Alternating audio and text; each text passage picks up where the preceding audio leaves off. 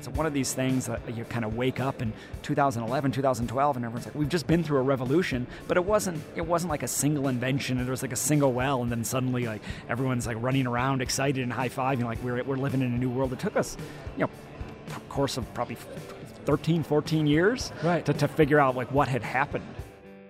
That was Gary Cernovitz, oil and gas industry analyst and the author of The Green and the Black, the complete story of the shale revolution, the fight over fracking, and the future of energy. Welcome to What Turns You On, the Colorado Oil and Gas Association podcast presented by CH2M. I'm Steve Ludwig, your host. We interviewed Gary at KOGA's 2016 Rocky Mountain Energy Summit, so you'll hear some background noise during the interview.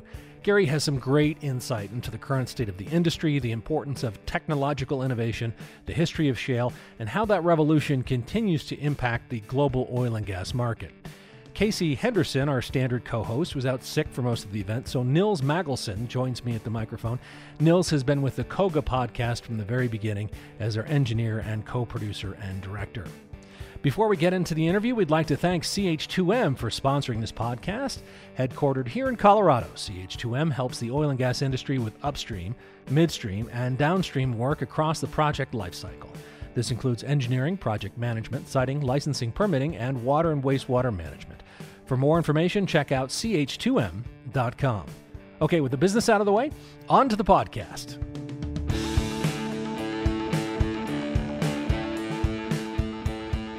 We're back at the Colorado Oil and Gas Association Rocky Mountain Energy Summit, Our Energy Evolution, the theme for this year's conference. And joining us is Gary Cernovitz, who's written the book, The Green and the Black, the complete story of the shale revolution, the fight over fracking, and the future of energy. He used to work at Goldman Sachs. He works at a private equity firm now. All sorts of stuff to talk about. Gary, welcome. Thank you for having me. Tell us a little bit about your book. Yeah, the origin of the book is I have sort of an eccentric background where I work for... You worked at a circus? In some ways, right? Trampoline. I was very good at trampoline acrobatics. I always thought private equity firms had to be a little bit weird, but maybe I just don't know. Yes. Sorry, I interrupted. Please. No. Yeah, some eccentric background.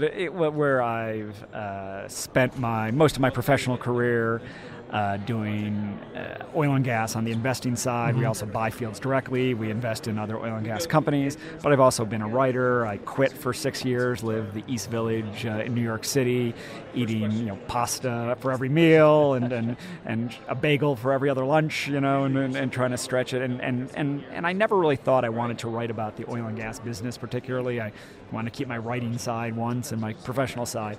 But as the shale revolution kind of just took over the public conversation, I was actually about to sit down and write another novel. And you've written two novels. Two novels, yes. And I continue to write like book reviews and essays on really the oil and gas. And then it was just sort of the idea for the book and became clear. It's like sort of this is what I should be doing. Interesting. And really kind of one Sunday morning I kind of went down ready to write a novel, and I came out kind of with the outline of this book kind of in my head. Oh, very exciting. So what's interesting is as we look at the history of the shale revolution, as you aptly call it, what's fascinating to me looking back is that no one saw it coming.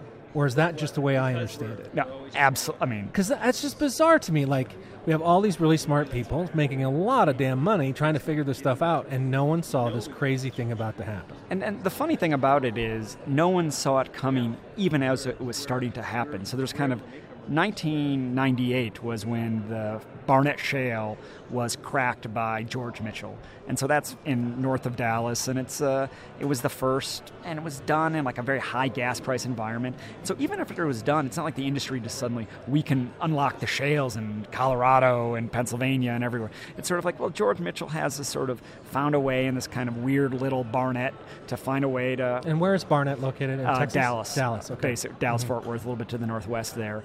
And so really it took probably about 10 years after that for people to realize that it worked on the natural gas side. On the oil side, it didn't really start happening, in full until after the financial crisis in 2008. And so it's really it's one of these things that you kind of wake up in 2011, 2012, and everyone's like, we've just been through a revolution, but it wasn't like a single invention, and there was like a single well, and then suddenly like everyone's like running around excited and high-fiving like we're living in a new world. It took us, a course of probably 13, 14 years to figure out like what had happened. Do you think people were just so used to, like, the oil and gas industry seems very tradition bound, and like, we've done it this way, this is the way we've always done it, we've been around for 80 years, we know how to get things done. Was that part of the problem? I think that's part of the issue. The other issue is like just people who know about shale reservoirs and how really bad they are in terms of naturally giving up oil and gas would look at them and just like, this doesn't work. Right. So it's not just like, just sort of a general like, don't drill in the shales. It's like a sucker's bet. It was also these things I kind of mentioned like a shale gas reservoir. There's a thing called porosity, which is like how much rock. A new word. A new porosity. Porosity. Word of the day. Okay, there we go. That's like smarter already. Which is like, people kind of have this image of oil and gas reservoirs. It's like there's this fishbowl underneath, and then you put your straw in and you suck out the fishbowl. Mm-hmm. But actually, oil and gas is kept in like pore spaces of rocks, and there's some fields that it's almost like a dried sponge. You can actually see them with the naked eye. Shale gas is in these pores that are so small, 1/6,000th of a human hair. So just the assumption was like, how could you possibly get the gas out of it?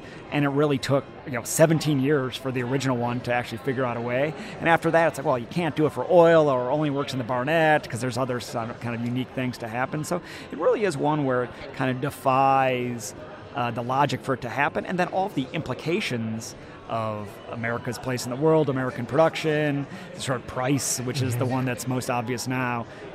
Also we're in kind of the slow motion that people didn't predict. And we're in the investing business, right? And they're never wrong. We are. I mean, we have a fund we invested over the course of a few years, where it's like, if you had any inkling that the shale revolution was going to happen, you would not have made any of these investments. And we look back on it, and it's just like, I as much as you can make fun of, human fallibility, we look back on it and say, it's like, we put other people's money to work in ways that are, stuff here in Colorado and like tight gas that, it just isn't competitive against what's in Pennsylvania, Canadian oil sands, like stuff in the North Sea. And it just really is incredible how really the click happened and we're living in the world that the shale's created.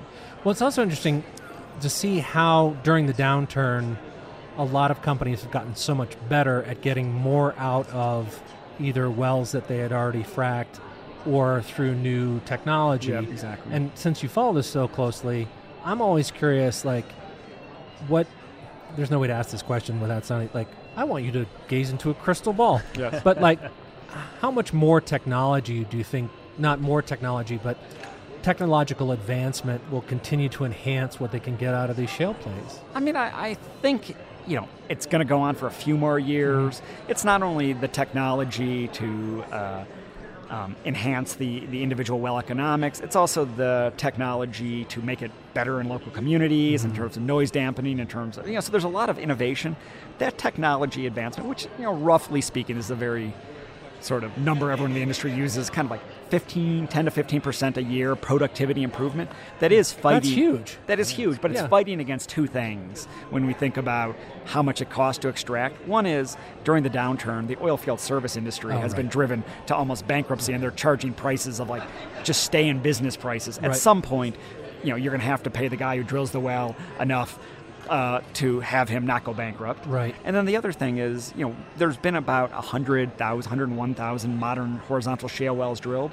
There are better places to drill and worse places, so the productivity improvement is very important, but also eventually we're going to go to worse reservoirs, and that's going to make it a little bit lower. So you have these three factors about oil field service pricing, the technology, and whether that, I think people kind of lazily, I do it lazily, just say, it's all going to wash out, that oil is going to continue to be $40 or $50 a barrel in terms of the break even. But those three forces are really working in pretty dynamic, each of them, and it's people spend their entire lives trying to predict how it's going to come out. Right.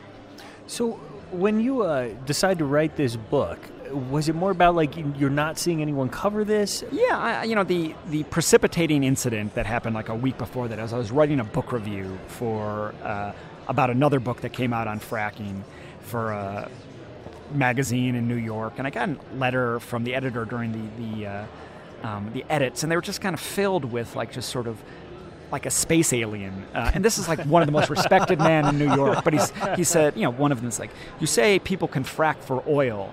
I don't think our readers understand that. And this is after the Bakken was producing 1 million barrels a day. Yeah. I mean, more than the UK. So part of it was just the inspiration for the book was, there had to be. There were a couple good books that have come out, The Frackers, this one called The Boom, but nothing had been done once the shale revolution was fully known, its implications. And I was trying to write for everyone as like a fast-paced primer that explains all the issues, and it doesn't come, generally positive about the shale revolution, but talks very seriously about the negative impact. But it was done for, just for anyone who has any curiosity. How can you read this in one cross-country flight? Be entertained, learn a lot of facts, but also learn the facts you need to do with your moral compass that you think this is good or bad. And and I clearly put my cards on the table, but you can read this book and still say it's not worth it for a couple of reasons. Okay. Now, you're what's the private equity firm you work for now? Lime Rock. Okay. So there's a number floating around the Wall Street Journal and the Financial Times, and who knows how accurate it is. It says there's $100 billion in private equity money spread across a number of you guys, looking, still sitting around waiting to get in. Is that going to happen sooner than later, or what do you think is going to go on with that? It's not going to all find the home that everyone wants for it, which is to find, the Delaware Basin is now the hot basin in Reeves County in West Texas. Everyone wants the time machine to put their billions to work, before it was discovered, and buy the land cheap, and then drill up to, and that's how a lot of the fortunes were made in the shale revolution, is kind of being early in a play. There is, the Delaware, the Scoop Stack in Oklahoma, Where's that? Oklahoma. In Oklahoma, feel kind of like the last waltz of it, where it's, there's a lot of frenzy and a lot of consolidation around it. So for the private equity, it's really not. It's a challenge to find, the returns people are expecting and what they're going to end up doing. Which is what? Kind of doubling to tripling your money over the course of 5 to 8 years. In what they're going to do is buy public, finance public companies. They're going to go, and it's being done, they're going to buy more mature properties like, here in Colorado, there's a lot of legacy gas that, someone can buy and operate efficiently. And though that's not a double your money kind of business for the most part, but I think a lot of that money is going to find it. And then the big question is the oil field service industry, has been so decimated. Is there a time when a lot of, first of all, are we going to need, we used to have 2,000 rigs drilling in the United States. We now have about 460.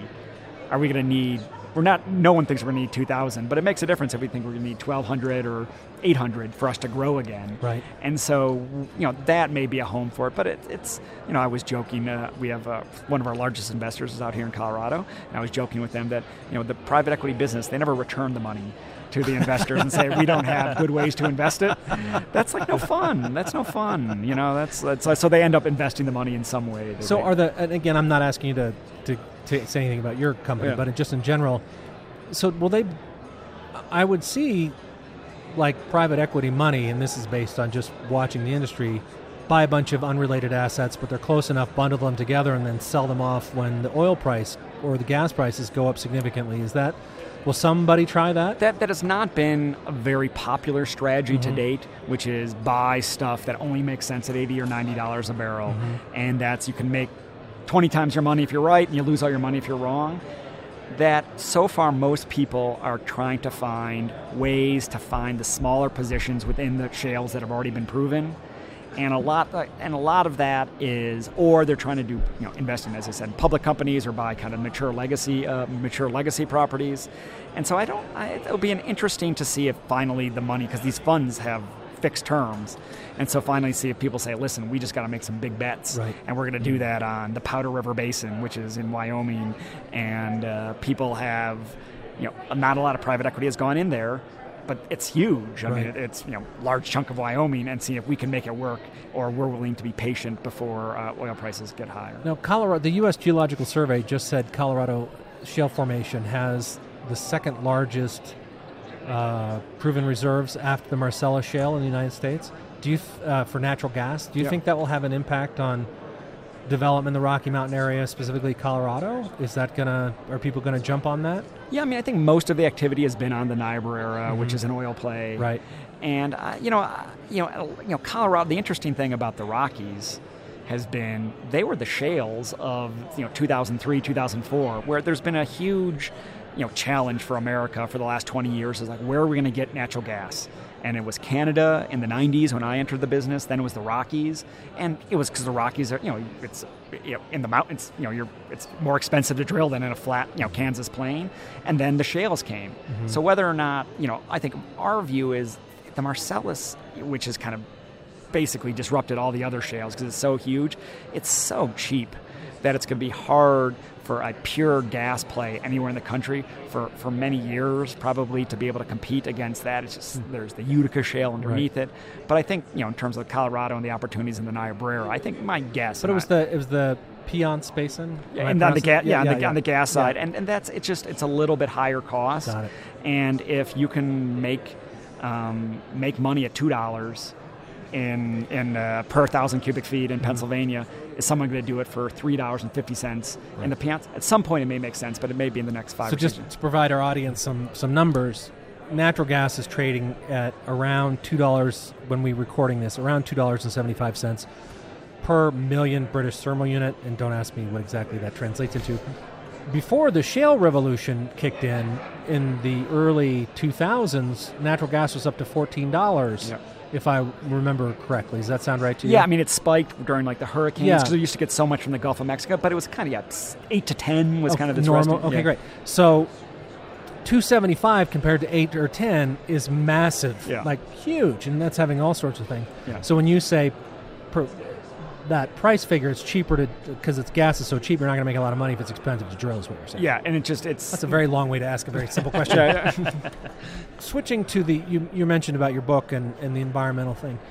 Do you see that any meeting of the minds between the environmental community and the oil and gas industry?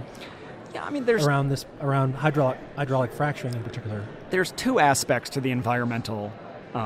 There's the local environmental. A person who lives in Weld County. Is this going to pollute my water? Is this going to be... So Weld County's in Colorado. Yeah. And then there's the climate change issue. And there are very separate dynamics there. I think you're seeing in the local environmental debate, the industry has gotten a lot better, instigated by, frankly, sort of the environmental activists. And, it's not fun. I mean, to drill and frack a well, it's a construction project. It goes away after it's done, but it's not fun to have that. But I think the industry has had a lot of innovation, a lot of growing up in talking to communities like that. And I think there's also been a lot of, frankly, results. We've drilled, as I mentioned, 100,000 modern shale wells. And so there isn't, the mass devastation going on where poison water and and every and so there's enough good experiences that have happened that debate is still happening, but at a lower level. What I call like the Gasland debate, that spark. The climate change is a much more tricky issue to talk about. There is seemingly a very good meeting of the minds when it comes to natural gas displacing coal. Right. And in the book I talk about like Aubrey McClendon, who was kind of like the king of the frackers, was at one point... Give some background on Aubrey McClendon. He founded Chesapeake Energy, which sort of led the deal, right? I mean, it was, he didn't invent anything, but he was like a wild man in terms of he would lease up as much acreage as he can, take on as much debt as he could, and really was the kind of, everyone was kind of chasing Aubrey in order to kind of lease, and this is in the early gas shale place. He was, for a period, the single largest donor to the Sierra Club.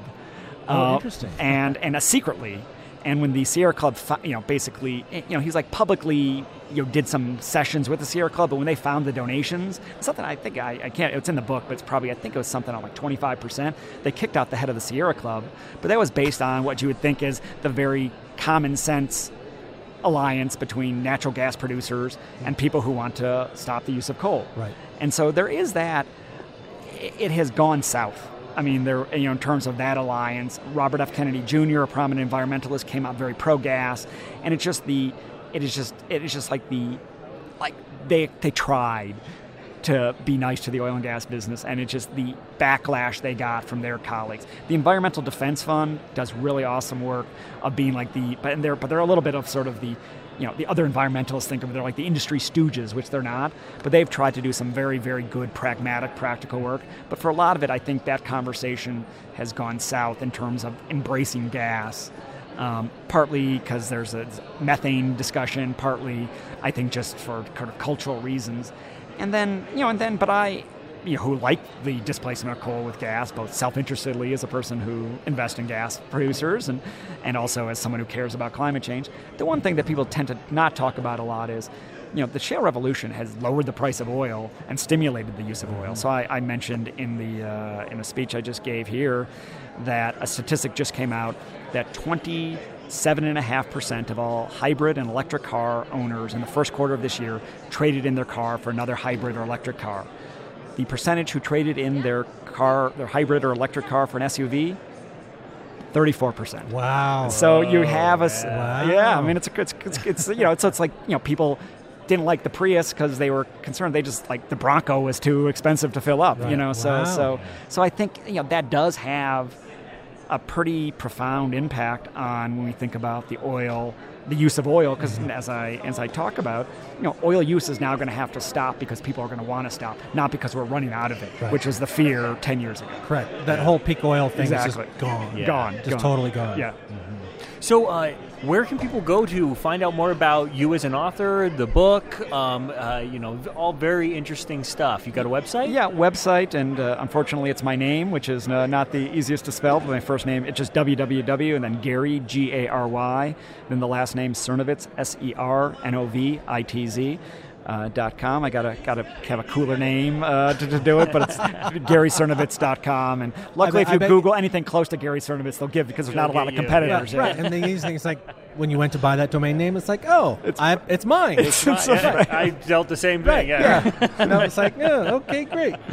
Is there anything that we didn't ask you about that you think we should be thinking about? Well, I mean, there's a lot of it's a more probably, this is self-interestedly as a person who's written a book, it is a more fascinating topic that goes into more aspects of everyone's life than they probably imagine when they just think about whether this is Gasland and whether that's true or not. And so Gasland, just so people know, was that documentary from HBO in 2010. Okay. And so that this is, the book spends a lot of time thinking about some pretty profound issues we face in energy, the environment, the American economy, America's place in the world, that come off from what is frankly, a pretty weird thing of like how we complete oil and gas wells. Are you working on anything now? I am still recovering from it, and I have a 2.5-month-old child that I'm working on raising, and my wife doesn't. You can't go away and hide yourself away from it. But. So the book is The Green and the Black, The Complete Story of the Shale Revolution, the Fight Over Fracking, and the Future of Energy. I'm sure that's available everywhere. Everywhere. Awesome. Thank you so much for your time, Gary. Gary. Thanks for inviting me.